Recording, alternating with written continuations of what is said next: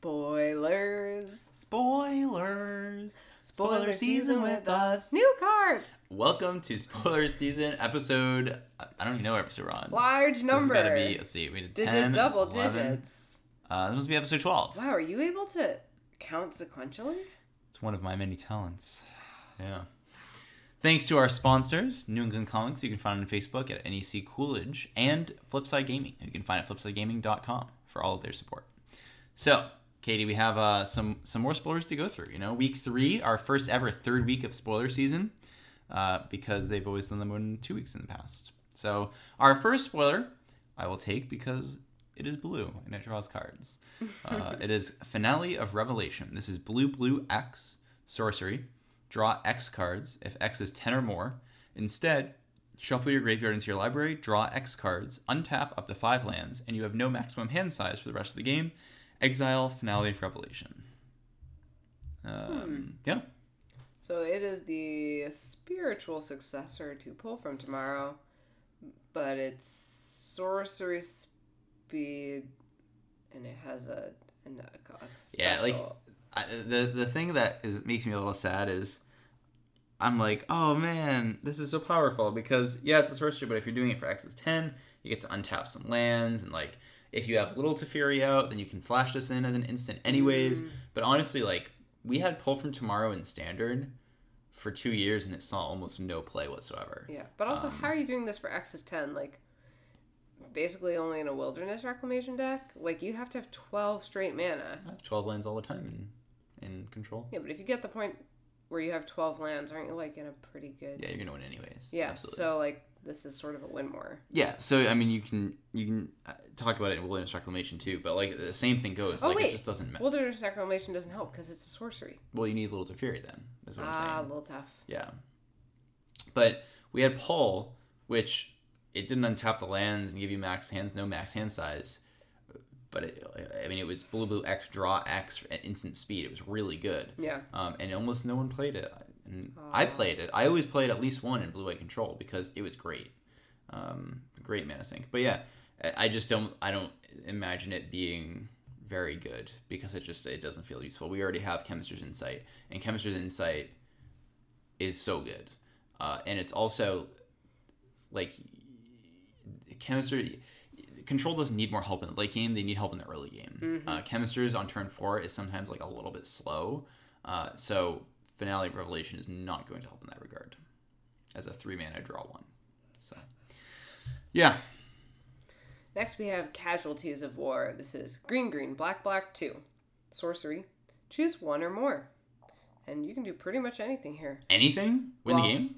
No. Okay. Oh. Destroy target artifact, destroy target creature, destroy target enchantment, destroy target land, destroy target planeswalker. Wow, that's a lot of destroys. What do you think? Yeah, like just destroy one of everything. Well, we can't kill... almost every... Is that every permanent type? Yeah. So you can destroy one of every permanent type. Because the other types, right, are instant, sorcery, tribal, and that's it. Right. No, that's 8 types, because the cheapest you can cast Emrakul for is 5. That would be how I measure my types. Yeah. Yeah. Same. So, yeah. I mean, too expensive for Standard. 6 mana. I don't think it's too expensive for Standard. You don't? Nope. I think this card is really good. I mean, it's so powerful. So I think that in, like, black-green, you play, like, 1 or 2 of these. Probably 1. Well, you want it... Well, okay, so you always hit the land condition. Mm-hmm. And there are some lands worth hitting right now. Yeah, but just in the late game, you get to go, like, let's say your opponent goes turn 5, and, often it's earlier than that, but they go turn 5 Vivian. You untap, and if you have 6 mana or 5 mana and elf, you get to go kill your Vivian, kill a land, kill your best creature, go. Yeah, so, okay. Well, right? So and yeah, it's good in the mirror. In any kind of, like, grindy, against any kind of, like, grindy mid-range matchup, I think the card is really good. Again, you don't want a lot, but, like, as a one-of, this card is pretty strong, I think, to cast. But, like, if you're not hitting Planeswalker, if you're just hitting, like, creature land... Like, even, especially if you're playing it alongside something like Llanowar Elves or Incubation Druid, being able to cast this on turn 5, and especially if you're on the play, right, shutting off a land and getting rid of their creature, then it becomes not only a 2-for-1, but also a pretty strong tempo play. and you're going to be able to cast a big Krasis first, and etc. But yeah, I don't imagine it's going to be rampant, but I think that like you could expect to see it lightly played in standard, or maybe lightly played in like sideboards of black-green decks. Okay. And I you're can seeing see it more- as sideboards. Yeah. You're seeing more modal. Well, it depends what the metagame is, right? Because if it becomes mid-rangey enough, then this card's totally in the main. Oh yeah. And because it gives black-green a way to answer like another way outside of Vivien to answer things like Wilderness Reclamation. But not just that. It's like kill your Reclamation, kill your land, kill your Hydra. It's yeah. So I think it might see some play, and I would definitely play it in limited.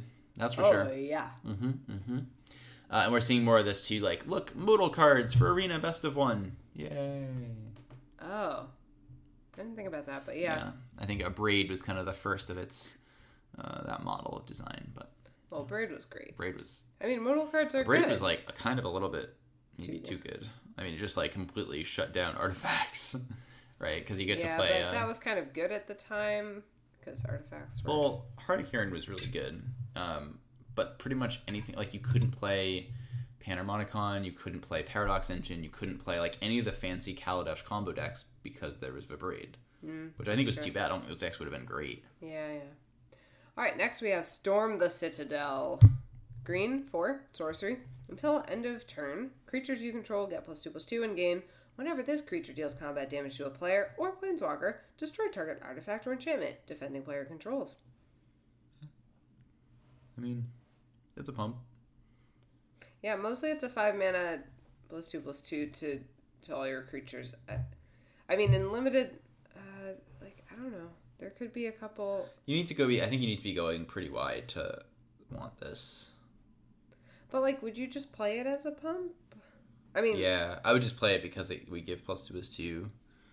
Aren't there cheaper white cards that give +2/+2? I don't know. I mean, this is an uncommon in green, which That's true. is reasonable. I don't think it's very good, but Yeah. I might play one if I'm going wide enough. I'm trying to think if there's problematic artifacts or enchantments in limited. I don't expect there'll be a lot of exile removal. What about that blue vehicle? Oh, the one that whenever it's a 2/3, Oh, crew whenever 2. it deals damage, you draw a card. Talk about OP. Yeah. You remember that card? I do remember that and card. we talked about how terrible it was. Yeah, It's that's really why I was being sarcastic. Oh yeah, sure, it's so OP. Yeah. Next we have Bioessence Hydra. This is blue-green 3 for a 4/4 Hydra mutant with trample. When it says Bioessence Hydra enters the battlefield with a +1 counter on it for each loyalty counter on planeswalkers you control. Whenever one or more loyalty counters are put on planeswalkers you control, put that many +1 counters on Bioessence Hydra.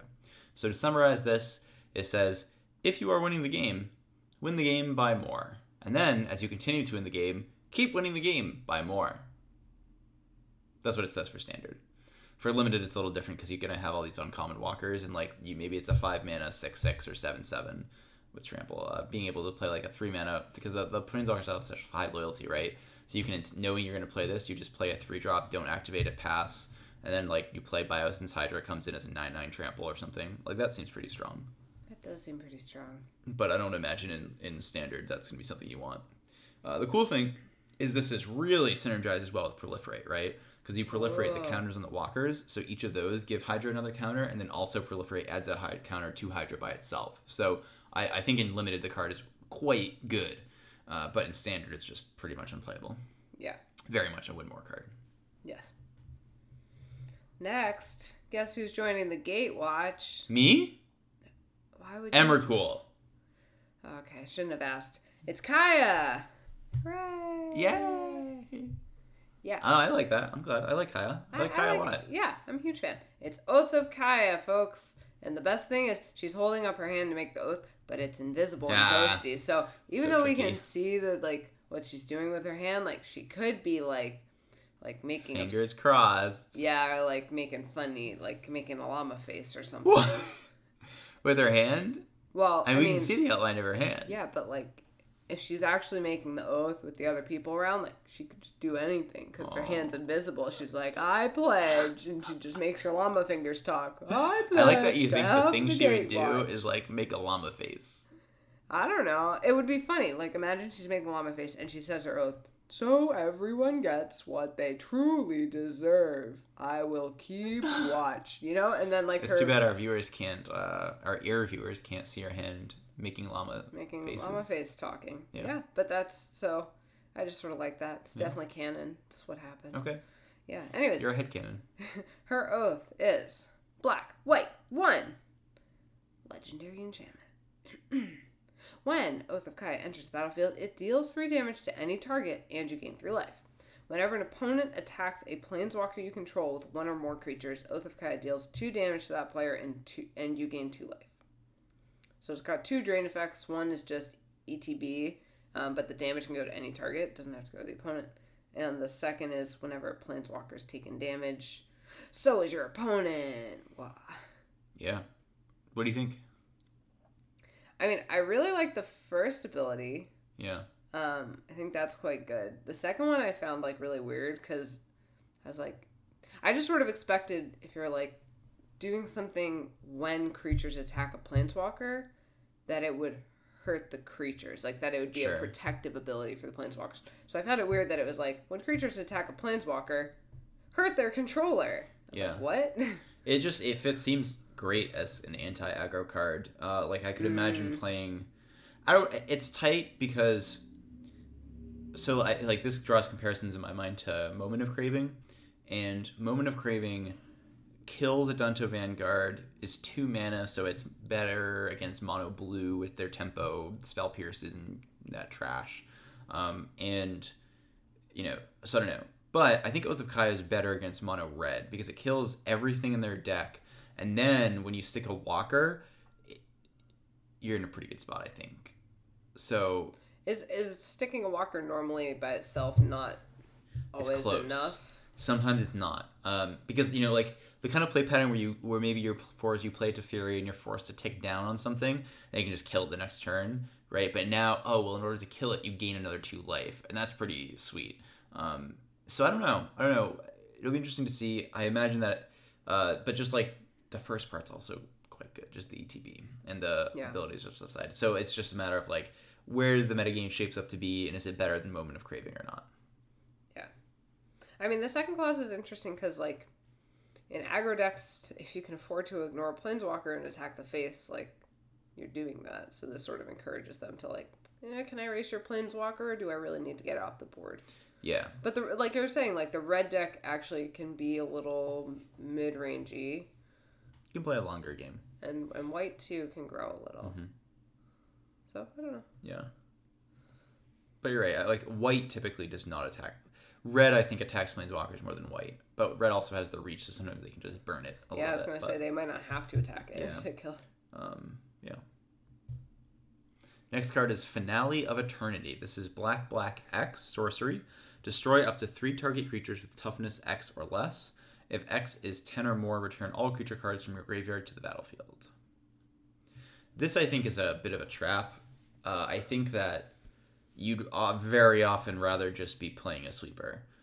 If you're casting this for normal amounts, Kaya's Wrath, Ritual of Soot, any of those kinds of things are probably going to be better. And if you're not casting it for normal things, then you're saying, okay, well, what I want to try to do is break it, right, where you go into the self-mill archetype, but you also need to ramp, right? So now you're ramping and self-milling to bring back everything. If you're doing that, I feel like I don't know. I'm not really sure what you want to be doing. You want to be playing something like World Shaper, so that when it dies, you mill yourself, get all your lands, ramp up to this, and then immediately get everything back.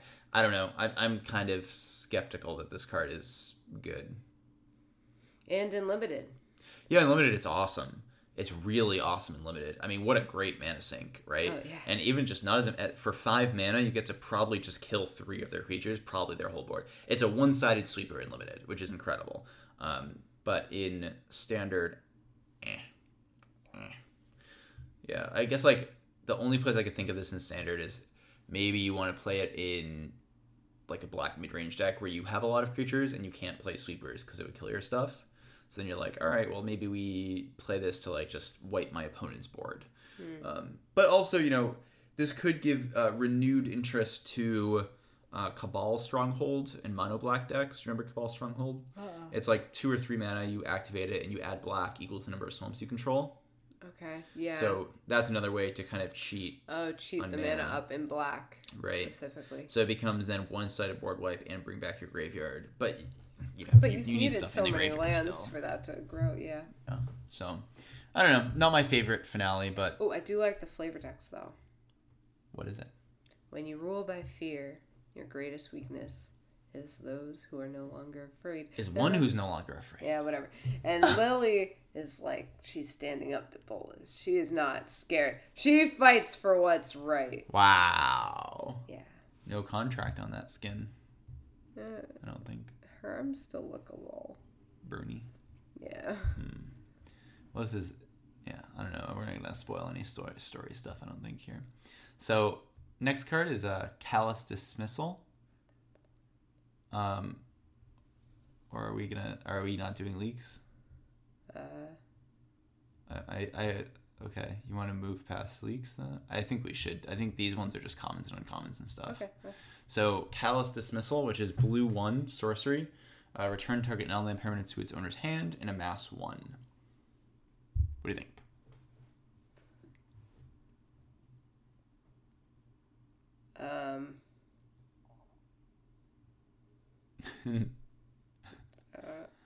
No, you don't think? Would you be happy to play this in limited? No.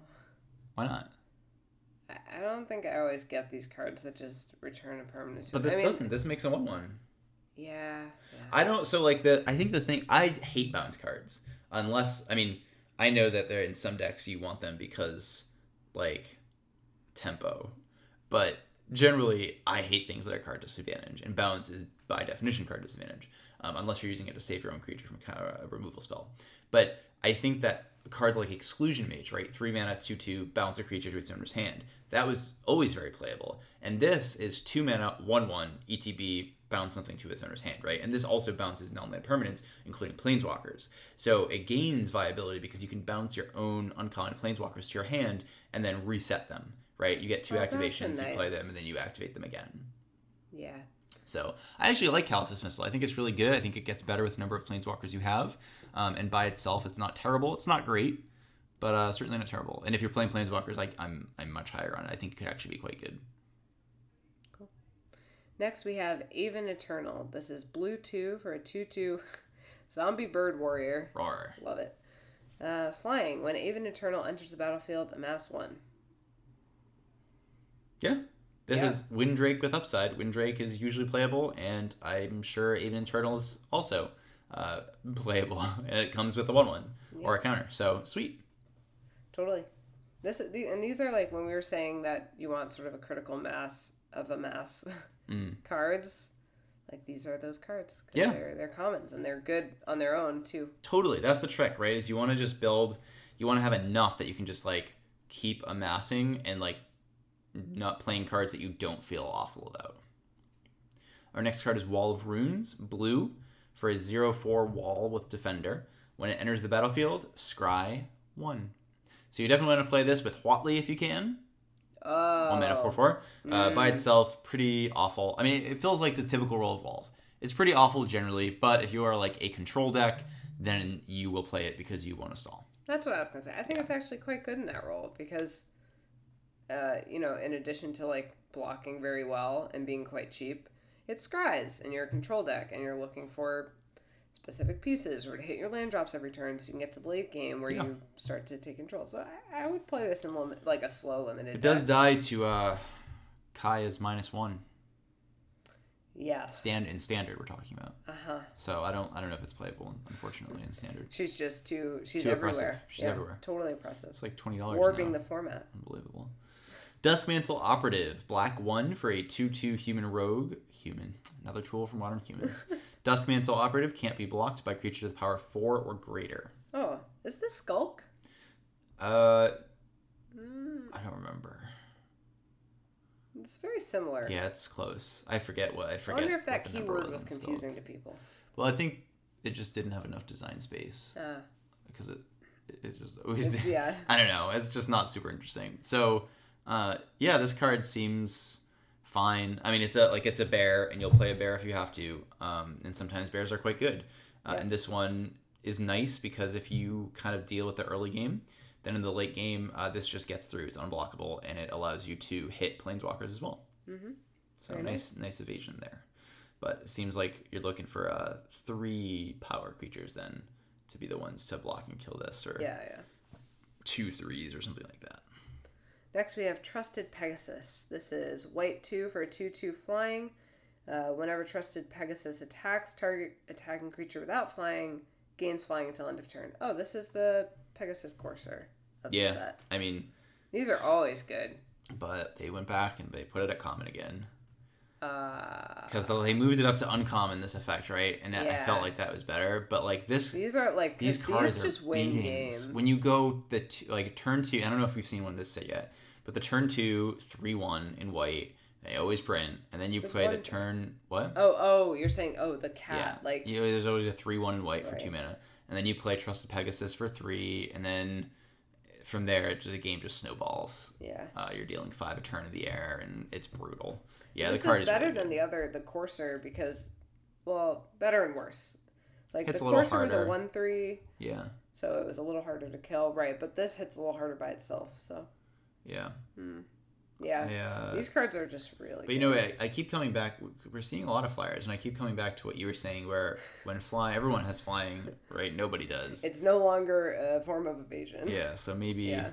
So you're trying to hit the planeswalkers with it, but everyone else is in the air too. Yeah. Next is Charity Extractor. This feels like a charity if you extract it. Feels like a Orzhov card. This is black 3 for a 1/5 human knight with a lifelink. War or no war, your donations are due, as always. Absolutely an Orzhov card. Your donations are due. Not even close. Charity Extractor. This is amazing. I love the Orzhov. They're great. The flavor of this card is amazing. 1/5 for 4 mana with lifelink? This is bizarre. I like it a lot. Yeah? Yeah, it's like a great blocker that... That's all it is. Yeah, but it's a really good blocker. That's Gaining true, life that's is true. awesome. And then you can start attacking with it, right? You could put some pants on it if you have some enchantments or something, some auras. Oh, right. That's what pants and, are. and get in. Lifelink. I like lifelink. Yeah. Okay, yeah.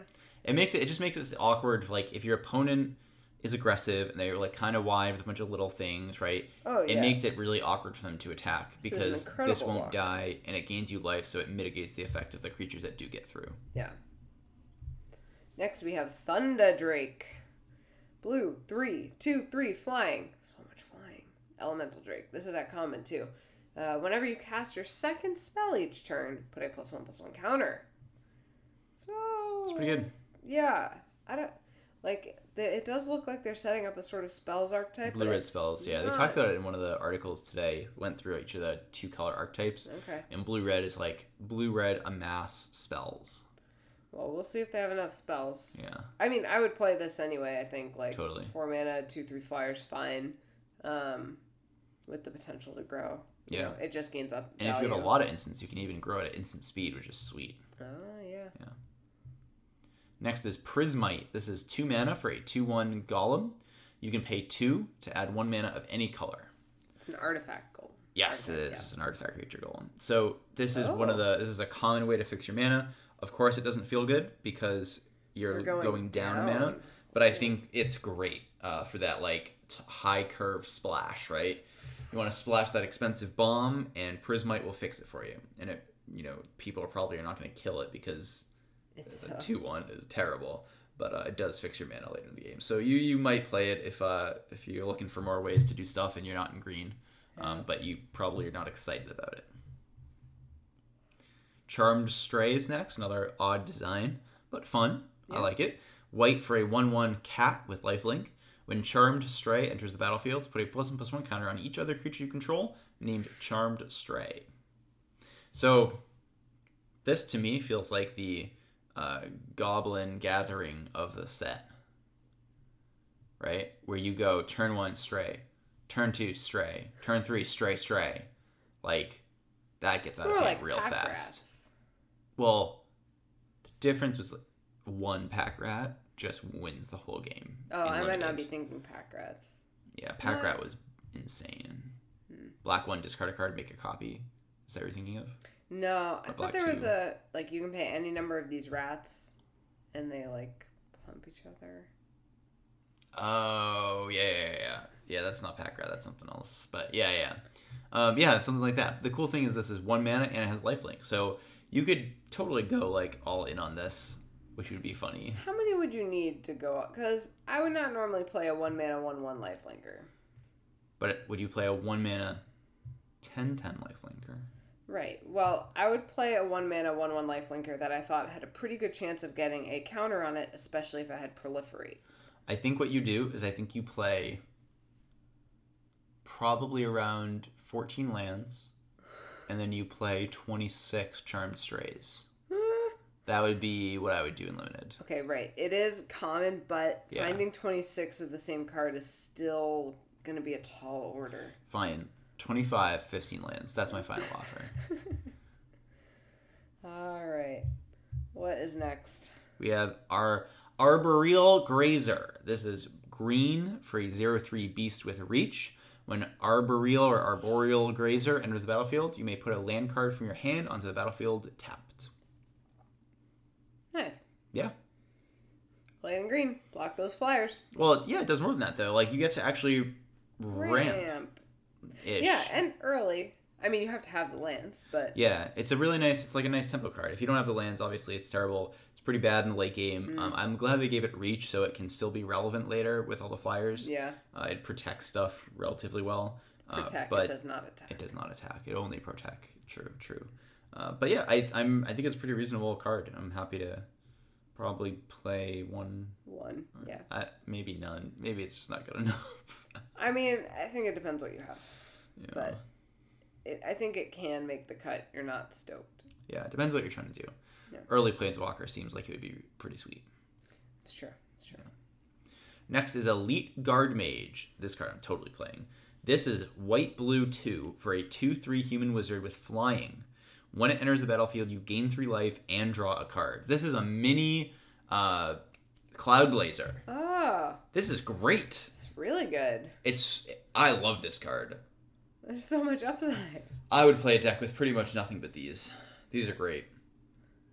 Uncommon. I mean, replaces itself, flying, so it's actually a reasonable threat, a reasonable rate. You gain 3 life, nice little buffer. It's fantastic. It's fantastic. I'm a big fan of this card. Wow. Yeah. Looks good. Good. Next, we have Return to Nature. Completely different from Back to Nature. That's right. This return How dare you even utter the words Back to Nature. What a mistake. It was, this is, return is green 1, instant. Choose 1, destroy target artifact, destroy target enchantment, exile target card from a graveyard. The flavor text here is, yes, nature is stronger. You don't see little buildings sprouting on trees, Amara. Great. Key insight, yeah. So this is pretty much a strictly better naturalized, which only lets you destroy an artifact or enchantment. So this gives you the option to also exile a card from a graveyard. Phoenix. Yeah. I mean, anything, right? This is like... risk factor. It hits all the jumpstart cards. It hits... you can do it... Killer Frenzy. Well, yeah, it also does that. It kills enchantments. But you can, hit jumpstart cards. You can respond to find and exile something there. Oh, when they choose the card, then they don't get it because you exiled it? But This is, really can't be... this card is just so good because of the flexibility. Like, it does all the things that you would want a sideboard card to do. Yeah. It should almost never be dead when you bring it in. Yeah. And it's cheap. It's just highly efficient. Naturalize has seen play in sideboards a lot. And Return to Nature is just going to, continue that trend and be even better. Next, we have Guild Globe. 2 mana artifact. When it enters the battlefield, draw a card. You can pay 2, tap it, sacrifice Guild Globe, add 2 mana of different colors. So this is pretty similar to Terrarion. It's another nice little egg. Now, in Standard, if someone built an artifact deck with, Tezzeret, the buy box promo Tezzeret, and you have, Sai or Healy or anything like that, you're trying to get affinity and stuff, then I imagine you would play this card. Guild Globe, but I don't really know where else you can play it. In Limited. Yeah, in Limited, what is it good for? For that one of splash. So this is not where you're like, I'm quote unquote splashing, but half your deck is that color. No. This is like No. No. Because people do that. You're like, these cards are all pretty good, and then you're like, okay, but now you're solidly in 4 colors, and That's okay. it depends on the meta. I like Guild Globe. I think you can play a couple of these. Play like 2 or 3 if you're a slower deck. Yeah, and then it's play just this like for like if you're playing like 1 or 2 splash cards, because it only helps you once with colors. Yeah, but that's fine. Yeah, but that just means you can't have like 7 splash cards. This is not going to help you get them all.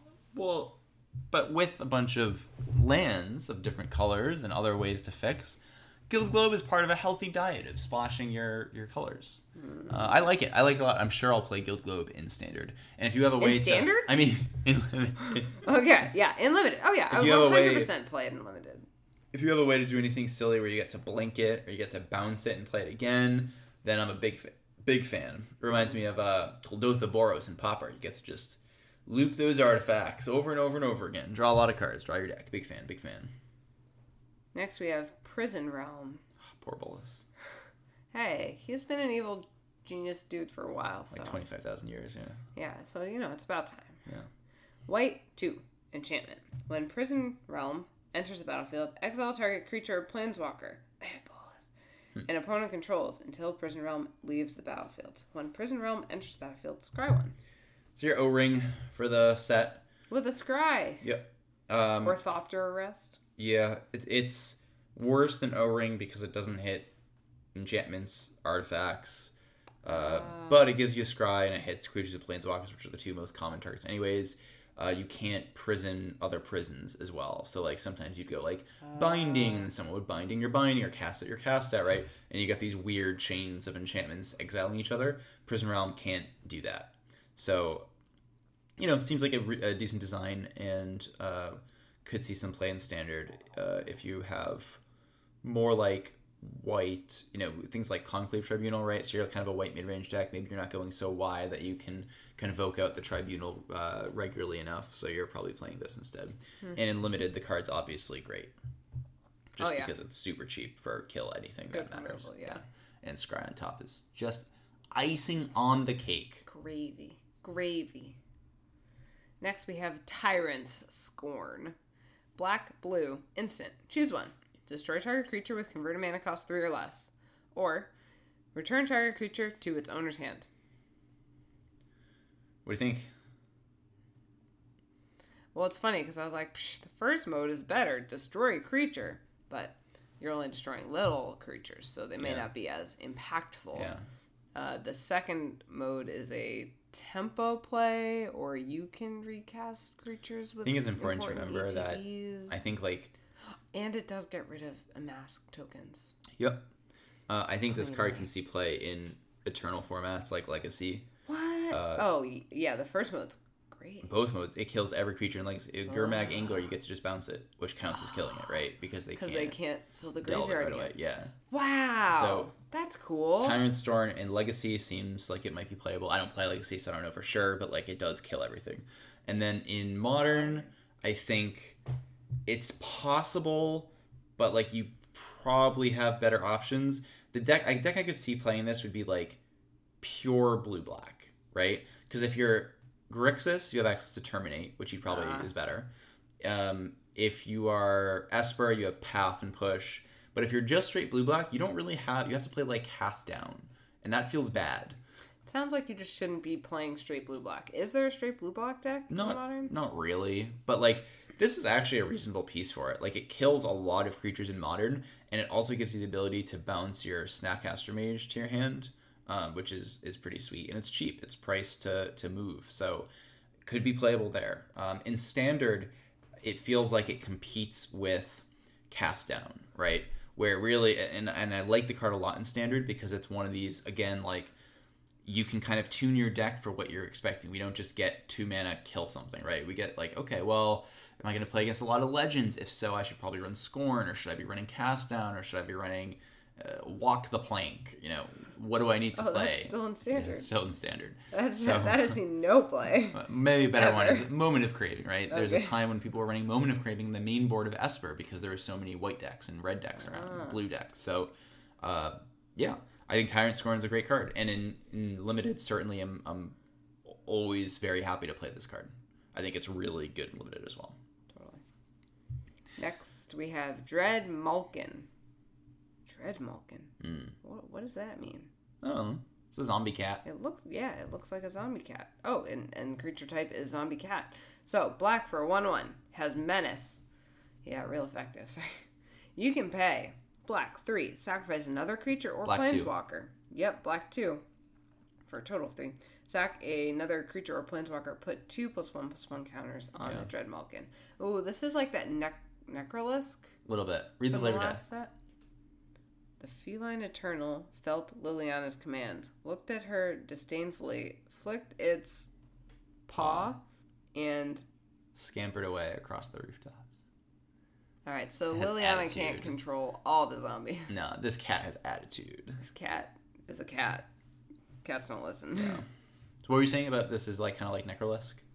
Yeah, well, it was like a menace creature, and you could, what was it? When It only gained died? menace when you sack a creature. Oh, I just sort of assumed it always had menace because I always felt like it had menace. Sure. But that one started out much larger, but it was more below curve. I think Dread Malkin is actually kind of a key linchpin in Limited of an archetype.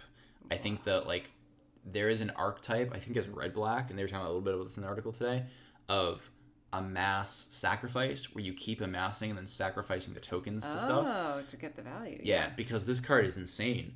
Is this a rare or an uncommon? No, it's uncommon. One sacrifice makes it a 3/3 menace, and 2 it's a 5/5 menace. Oh, 2+1/+1 counters. 2 counters. Yeah, that grows fast. I think it's pretty strong, and I think it's really going to be quite annoying to play against because early they're not going to be able to block it, and then as you go late, you get to just sack everything to this. I think the card's pretty good, pretty strong card. That's cool. I like that a lot. Next, we have Gideon's Sacrifice. This is white, instant. Choose a creature or planeswalker you control. All damage that would be dealt this turn to you and permanents you control is dealt to the chosen permanent instead. So if you haven't heard the story yet, this is where you see it. Yeah, poor Gids. To Liliana's surprise, the cost of betraying Bolas did not fall on her. Gideon, no! Poor Gids. Yeah, but the card is decent. I mean, in like Limited, it's a card. I don't really love it, honestly. Like, it's so cheap that like maybe it's fine, but it feels kind of like a foggish effect. I guess it can be a big blowout in combat if you have a really big combat step where like you're going to be trading off a bunch of stuff, right? Then you can just basically lose one of your creatures instead of all of them, and your opponent loses a bunch of their board, but you have to really set that up nicely. Yeah. So could be. I'd have to. This is a card I think I'd have to play with before I was comfortable saying it'd be really good or not. Or any good. Yeah. Next is Heartfelt Redemption. This is red, white, 2, instant. Discard all the cards in your hand. Draw the same amount of cards discarded this way plus 1. Then gain life equal to the number of cards in your hand. And this depicts Gideon, presumably in the Theros afterlife somehow, with his irregulars. Flavor text, Kithian knew war every day of his life. Now, finally, he knew peace. Poor Gids. He's at peace now. He's with his buds. Yeah, that's nice. He's good. He's good, man. So, would you play it in Limited? What is like the base case? What is the expected case for this in a red-white deck? That's what's weird. The weird thing is that it's like red-white. And it makes sense. Like, the design makes sense, but like in terms of an archetype, like this just isn't really something red-white wants to do. Like you'll have maybe, I don't know how many cards you're going to have in hand when you cast this. Because honestly, it feels like, so it doesn't discard as a cost, which is nice. Yeah. But it feels like you want to have a bunch of cards and like use this in like a reanimator. Like, let's just dump my hand into the yard and like go up a card, which is cool. In limited, I think this card is decent. I'd probably play one because in the late game it lets you just cycle everything that's bad, like hold all your lands and then just cycle them into new cards. But it is kind of an odd card. Yeah, because like on turn 4, a red-white deck is not taking a turn off to like draw one more card than it already has. No, and gain a little life. It feels like maybe it's more for like commander because people often complain about like Boros card advantage is a problem. Okay. Because I was like, and then in the late game, you've played out all your threats. Yeah. So, like, yeah, you're right. You can hold on to lands and replace them and get something, like, one more card. Yeah. But it's, like, it's kind of a funky fresh. Yeah. So, I mean, and it's not really card advantage, right? It's, like, card neutral. Right, because it replaces itself. So, yeah, like, at worst, in the late game, this is 4-mana cantrip, whatever. And gain 1 life. Yeah, gain a life. So I don't know. I'd probably play one in limited if I have kind of a grindier red-white deck, but I don't know that I could see it being played in standard. But it's one of those weird cards where like there's always a chance. There's always a chance. I don't know. Well, like if someone finds a way to like take advantage of like the graveyard or the discard, like if there were madness or something. I mean, 4 mana to activate madness is a lot, but yeah. It's maybe a niche player, but I don't see a place for it. Like imagine like you have a giant hand and then you discard it and you draw your whole deck, right? And then you win with Jace. These are things that Blue wants to do. Yeah, this is like the wrong... Yeah, Jeskai. Okay, Jeskai. Just saying. Yeah. So, next up we have Sarkhan's Catharsis. This is red 4 instant. Deal 5 damage to target player or planeswalker. Sweet. Play it in limited. You think so? Oh, player planeswalker? This is just like I replaced that with creature for some reason. Yeah. Because it would be way better if you could kill creatures. Yeah. I think it's better than Lava Axe. I think I probably do play it in limited because of planeswalkers. Because there's so many. Like, it'll hit something if you But it's a little awkward just because a lot of the planeswalkers are cheaper, and maybe this is going to eat one that just is sitting around with a static, which isn't terrible, but like they've gotten their value out of it. Right. But I admit, I like it just for Lava Axe mode. Going like, hey, take 5. You can definitely win games in limited where you hit a critical mass of Lava Axe. And then you just go axe, you're dead. We saw that this summer in someone playing M19 draft. Yeah. Like their opponent just had like 2 or 3 Lava Axe. They thought they were like stabilized. And then they're like, Lava Axe? Top deck. Lava Axe? And they were like, what the heck? Yeah. So... Can I just comment too on the art? I really like that Sarkhan turned his hands into dragon heads. Wow. And they're breathing fire. Wow. Yes. Sarkhan's not crazy anymore. Flavor text. You once brought havoc to my home and ruined my mind. I'm here to return the favor, Bolas. He used to be Sarkhan the Mad. Now, he's Sarkhan the Masterless. So. Now he's just Sarkhan the Dragon Hands. That's right. Sarkhan Dragon Hands. I love it. That's what they should call him. Incredible. Well, in his Planeswalker card, he has real hands. True. Yeah. Not as cool. Next is Narset's Reversal. I like that Narset got a rare signature spell, but she's an uncommon. That's good. Narset deserves better. It's blue instant. Copy target instant or sorcery spell, then return it to its owner's hand. You may choose new targets for the copy. This is... Yeah, these are so interesting. They have, like, they're really... Like, you'd think the design space for Magic was shrinking, but, like, they keep finding, like, different ways to use it. Yeah, I love this. This card's super cool. It's like a remand, but different, right? It returns it to its hand. It doesn't counter it. Counter it. So if it's uncounterable, that's fine. It still is fine. It just bounces it to its hand. Doesn't resolve. And to me, you know, what's the best thing you can do with remand? The best thing you can do with remand is in a counter war. Let's say you cast Cryptic.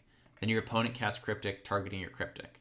What do you do with your remand? Remand your own Cryptic? Exactly. You remand your Cryptic. It counters their Cryptic and it draws you a card. It's insane, right? That is the correct mode on remand.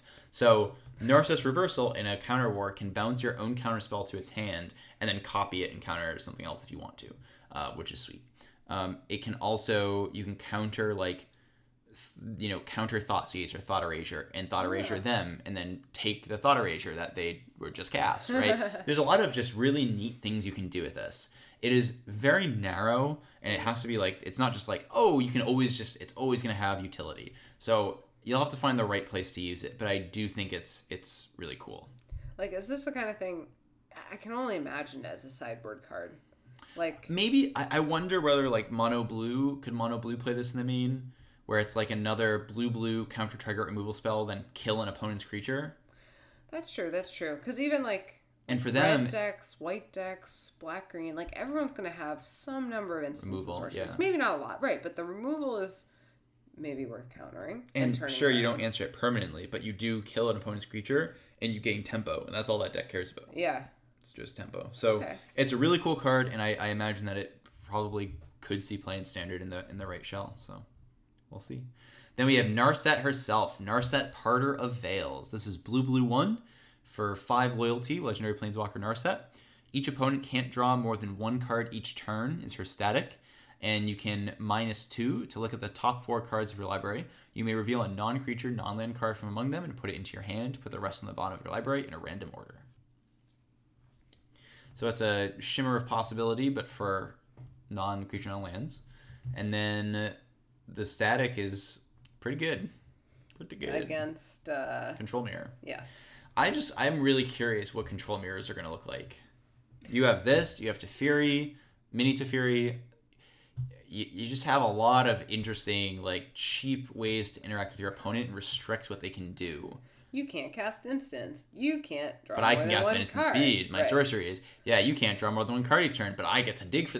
And it's like, what happens like when all of these players have these out and it just ends up being this really pathetic, like, no one can do anything. It's going to end up feeling like a prison. Control Mirrors, I don't know. I'm curious to see how those are going to play out. Because I love, as you know, love Control Mirrors. Have been added. But yeah, they're going to get weird. We haven't had this kind of thing in Control Mirrors before. Yeah. Just the really cheap ability to, like, shut off part of your opponent's deck. Because you never want to counter a Chemist's Insight, but going like Narset, it's incredible. Now they have to contempt your Narset? That feels really bad. Yeah. Right? Like, Narset seems very, very strong. And the same kind of thing for Teferi. Like, all of a sudden, okay, Teferi, now you can't cast Chemist's Insight on my turn. Yeah. It's like, okay, you're doing it on your turn? Oh, you have to contempt my Teferi. It just means that, like, we really need to have ways to interact with Planeswalkers. And there's actually coming up. Black. Well, that one we looked at before. Yep. That's going to be, I think, really valuable for control decks. Like, you just name 2 Planeswalkers you really, really want to kill. Yeah. Just like a quick clarity question for me. So, like, let's say that I love Narset. I love her art design. Her design too. Look at those gold shoulder. Oh, yeah. Narset's and her great. hands look like they're like in a different world. Like, ooh, that's cool. It's super cool. But so let's say you wouldn't, but you were playing this against like a green-black deck, and they tick up Vivian. Yeah, that is a good question. Is that drawing a card? No, it's not drawing a card. You are putting a card into your hand. Yeah. So that's why, like, if your opponent has a Narset, they can activate their Narset to, quote, draw cards still. Okay. Yeah, but Teferi, it shuts off big Teferi. Right, because that does say draw a card. Right. And this would shut off, like, Krasis, because that is draw cards. That's a good point, too. Shuts off Krasis, yeah. Narset just... Oh, man. Yeah, I didn't need an excuse to play Narset. Like, honestly, I was going to play her no matter what she did. She could have just have, like, no text, and I'd play her. But just this one looks... the last Narset? I just love Narset, yeah. This one looks really good. I'm excited to get playing. The more I talk about it, the more I think of uses for it, and the more I think it's going to be a player. Good thing it's uncommon. You'll be able to pick her up. That's right. Next, we have Finale of Glory. This is white X, sorcery. Create X 2/2 white soldier creature tokens with vigilance. If X is 10 or more, also create X 4/4 white angel creature tokens with vigilance and flying. So... Because 10 2/2s wasn't already enough. I'm not sure where this fits. March of the Multitudes is usually better because it's an instant. And if you're going super wide, it doesn't really matter what the power is. Like, you're probably going to have a Tristani anyways. So I don't know. For like a tap out, like a white-black tap out control deck, right? That was the role that Secure the Waste played, right? There was a white-black tap-out control deck in Standard, But you could secure end of turn. You could secure at the end of their turn, sure. But it doesn't really matter that much. Like, the thing is the reason Secure is instant speed is relevant is because of board wipes, but, like, presumably you'll set it up such that, like, you can duress them enough, right? And, like, take away their sweepers and then just cast this to win. And even if they sweep, it's a 1-for-1, whatever. I don't really think this will see play. I think it's just worse than other cards that do the same thing. And the fact that it's not an instant really is a strong downside. Great and limited, though. Great and limited. I have a hard time imagining how your opponent wins if you cast this in limited for a reasonable X. Next, we have Gideon. Before he died. Oh, and Blackblade was shattered. Yeah. So this is Gideon Blackblade. White 1. Comes in with 4 loyalty. Static is as long as it's 2 statics. Oh. Yeah. Wow. As long as it's your turn, Gideon Blackblade is a 4/4 human soldier creature with indestructible and still a planeswalker.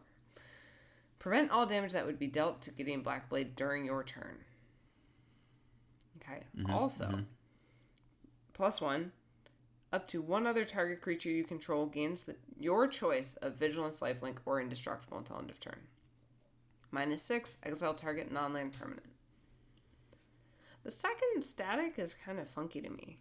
Why are you preventing damage when it's already indestructible?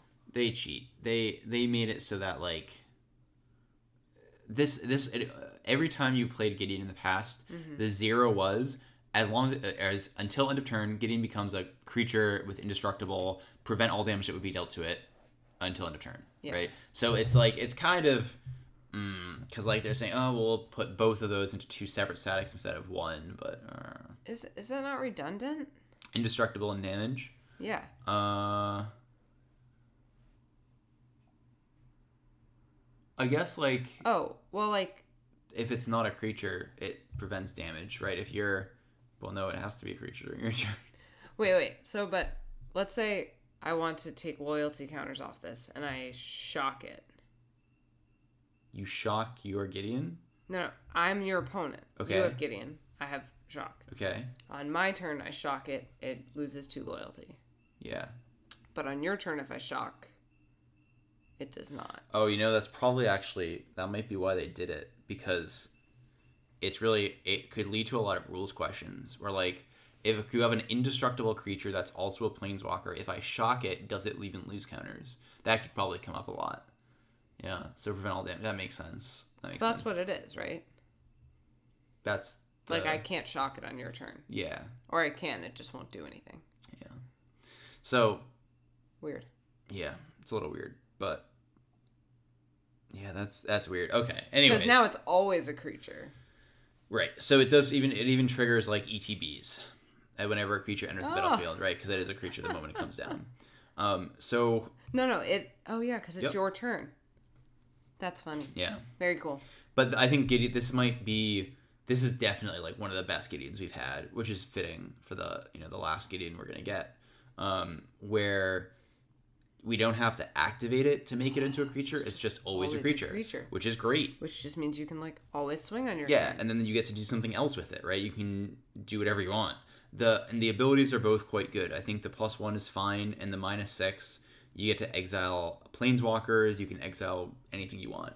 But primarily, this is a 3-mana 4/4 indestructible creature, which is just really powerful. Yeah. So, I imagine that this will see plenty of play in Standard, and you could probably even put it into Modern decks. Like, I don't know that Gideon Tribal? Yeah, like, Gideon Tribal would totally be happy to play this card. And I don't know... Like, Blue-White Control has flirted with different Gideons in the past. It's played Gideon of the Trials in the main as, like, a 1-of. It's played Gideon Ally of Zendikar in the board as, like, a 1-of. Gideon Jura used to be the main board planeswalker before we had Teferi and Jace. So I don't know if you want Gideon Blackblade just because it gets pathed. So it feels like... Oh, gross. Yeah, it just doesn't feel good. Whereas the older Gideons you could just never activate. Right. So here the creature-ness is actually kind of a downside. Interesting, it is a human. So Thalia's Lieutenant. It triggers Lieutenant. It triggers Champion of the Parish. Lieutenant puts counters on it. You could play it in. So it enters as a creature. Yeah, but you wouldn't be able to cast it off Cavern or Ziggurat or anything. Right. Yeah, I'm mostly just memeing. I don't really think it's playable. I know, but it's. But yeah, really strong card. Expect to see it in Standard. Good last hurrah for Gideon. Absolutely. Oh, poor kids. Poor kids. Yeah. Next we have Finale of Devastation. It's a green X sorcery. Search your library and or graveyard. 4. A creature card with converted mana cost X or less, put it onto the battlefield. If you search your library this way, shuffle it. If X is 10 or more, creatures you control get +X and haste until end of turn. Yeah. So this has drawn a lot of comparisons to Green Sun Zenith, which is a banned card in Modern. It's green X for pretty much the same thing. The 1 more mana does make a pretty substantial difference. You can't pay 2 and get a Llanowar Elf or an Elvish Mystic now. You have to pay 3 for that, and that's not generally worth it. However, you can get Devoted Druid, and like now you have many ways to get it, because it already runs Chord. So do you want Finale of Devastation in addition to Chord or not? One strength of this over Chord is like the ability to get it out of your graveyard is certainly not irrelevant. Like sometimes, I don't know if they kill all of them. Maybe is irrelevant. I don't know. But yeah, in Standard, it feels like you really want to use this to like win the game on the spot, right? You generate a bunch of mana, you go and fetch up the 7 mana pig, right? And then you go like, boom, I win the game. You're saying Borgod. No, not Borgod. You meant End-Raze Forerunners. Yeah. You get the Forerunners, they come in, everything gets a pump, and then this pumps it further. Does Forerunners give trample? I think it does, right? Yeah, I think End-Raze so. Forerunners? I think it's a trample and the pump. I think it does. I'll check because I'm curious. But you can get the pig. Oh, no, you'd have to have End-Raze in hand, and then you can dash that out. Oh my gosh, that would be disgusting. You great. get pig off of Finale, and then you cheat in this. Ugh. Yeah, End-Raze does give trample, which is the important part, because you definitely want to be able to trample whatever you're doing. So are there enough pieces to build, like, a ramp deck, where, like, you run this, and pig, yeah, I mean, the cool and thing is, like, End-Raze? those style of decks, right? Like, the Elves decks, Elves decks just run Mana Dorks. And you make a bunch of mana, and then you have the payoff, and you win. And that's it. It's like a combo deck. So it's like, okay, But well, can we do Cry that? to kill all the elves. Yeah. So the question is, like, right now, yeah, you have Cry, but the only deck that runs Cry is Esper. It runs it as a 2 of. Okay. So can you do this thing fast enough where you're like making a bunch of mana with Marwyn and Elvish Clan Caller? Maybe you can pump them out of range of some stuff. We don't have like good ways to cheat into more mana. Like we used to have explosive vegetation. Yeah, I mean you still have. We have one of those effects. Okay. I just can't think of what it's called. But I'm we trying have to think of non-creature based effects because I'm worried about flimsy Llanowar elves dying. Yeah, I mean you can even play if you want. You could play like but like you need creatures for this card to be good. You need creatures. Because it pumps everything, right? So you want to be a go wide deck that generates a bunch of mana, does this on turn like 5, and then wins the game. Oh, and you could pay like 10 and give everything +10/+10, but then still get like your 7 or 8 drop. But still pumps. Yeah. But the other problem, it doesn't untap them though. So then if you're using your elves to do this, they can't even attack. Yeah. Yeah, that's just kind of awkward. I mean, I'm sure like in Standard it's reasonable for it to see play. Like a tutor for any creature and then just putting it onto the battlefield is pretty good. Yeah. You're paying 2 extra, but again, it's that flexibility, right? That card represents whatever creature you need at the time in your deck, which is awesome. Yeah. So I think you could play it as a mid-range piece, but you could also play it as a combo piece for Standard. And for Modern... Would have been great in Nykthos. Nykthos, oh my gosh. Yeah, it would have. I mean, you already had Genesis Wave. Or Genesis Hydra, which is pretty similar. Yeah.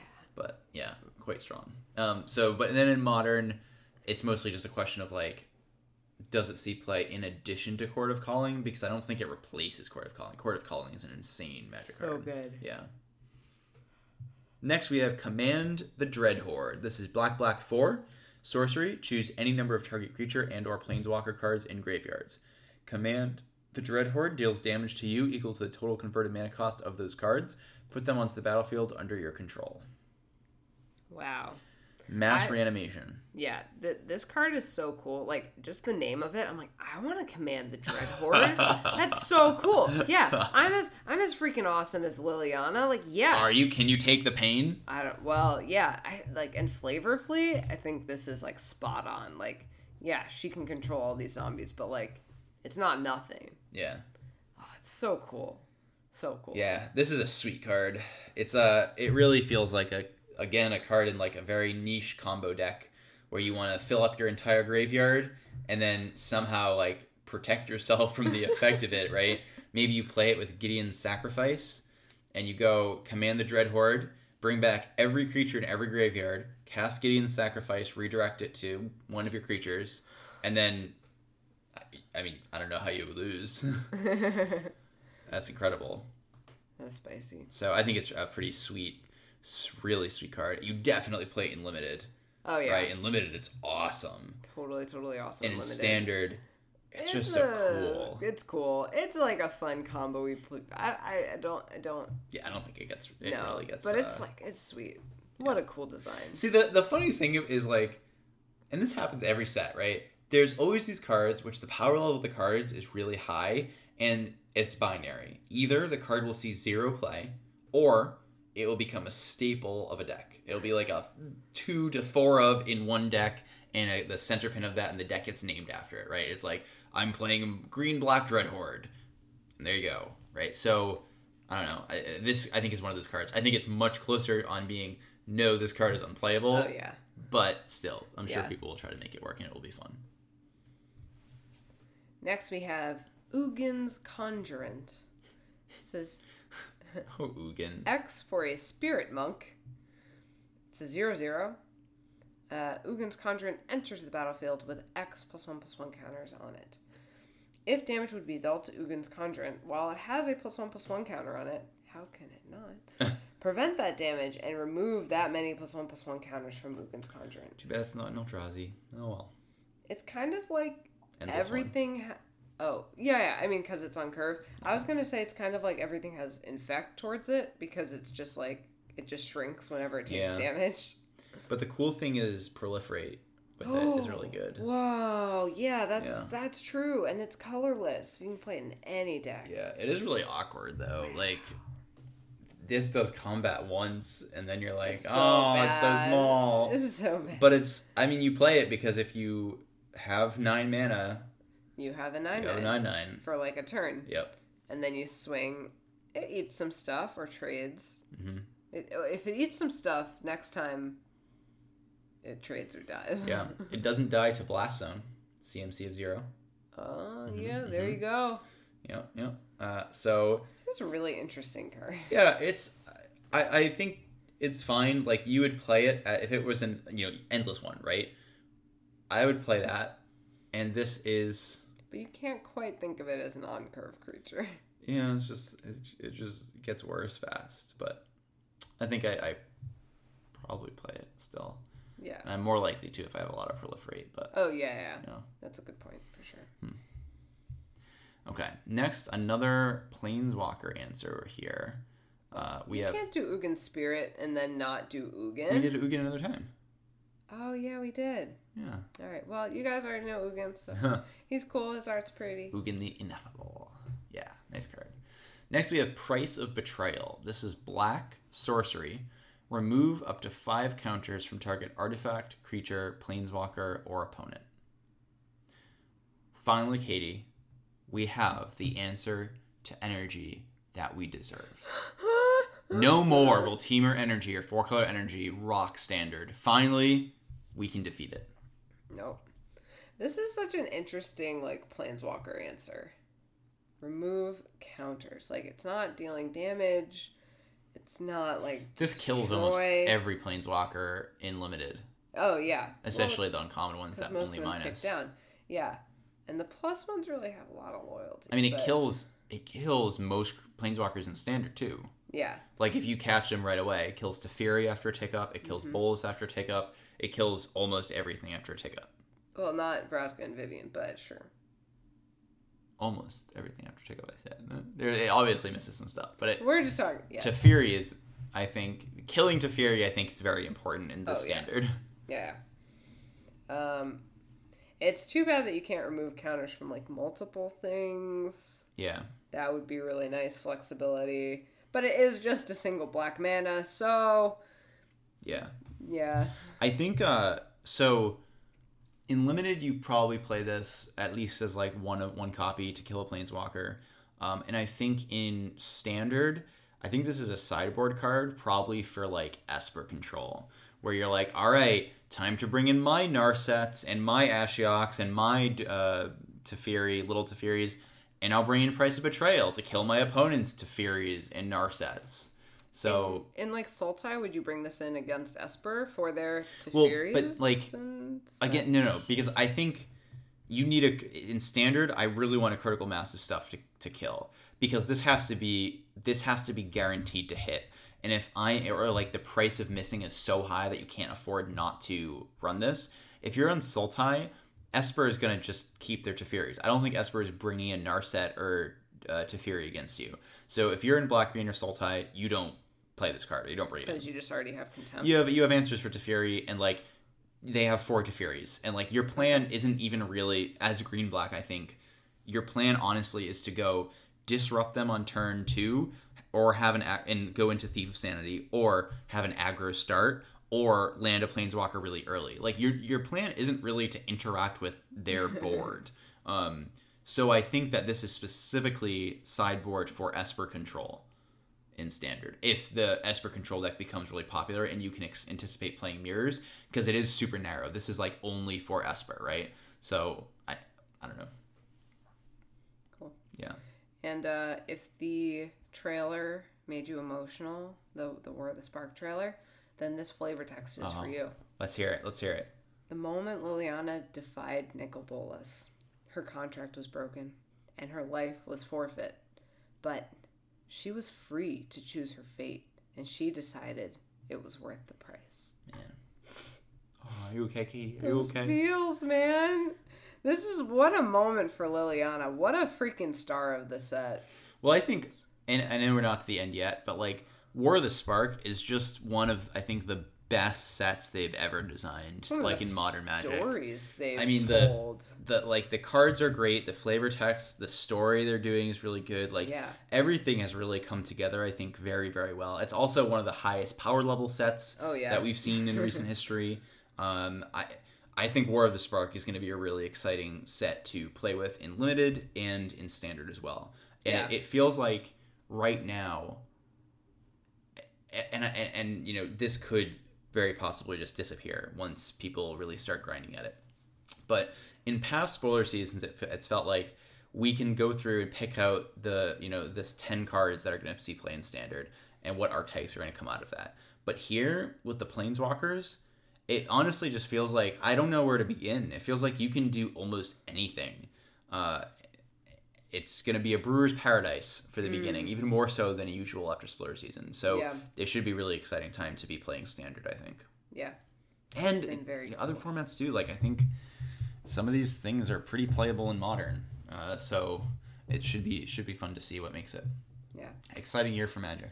And like for spoiler season 2 in particular, like I really like that they've been telling the story with all the cards and like the way they've released them in the order, like seeing the God Eternals arrive and then each of their cards having like the ship with the angels and then having all the angels come. Yeah. You know, seeing Gideon's story and like Narset and Sorin and all those cards of them fighting. Nahiri, Nahiri and Sorin.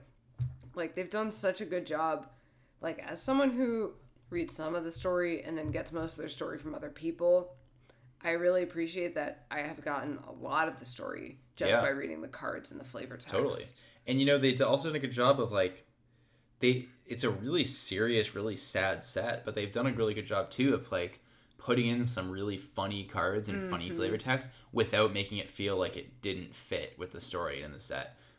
Which I think is, you know, I think Magic has struggled to find the right balance between humor Like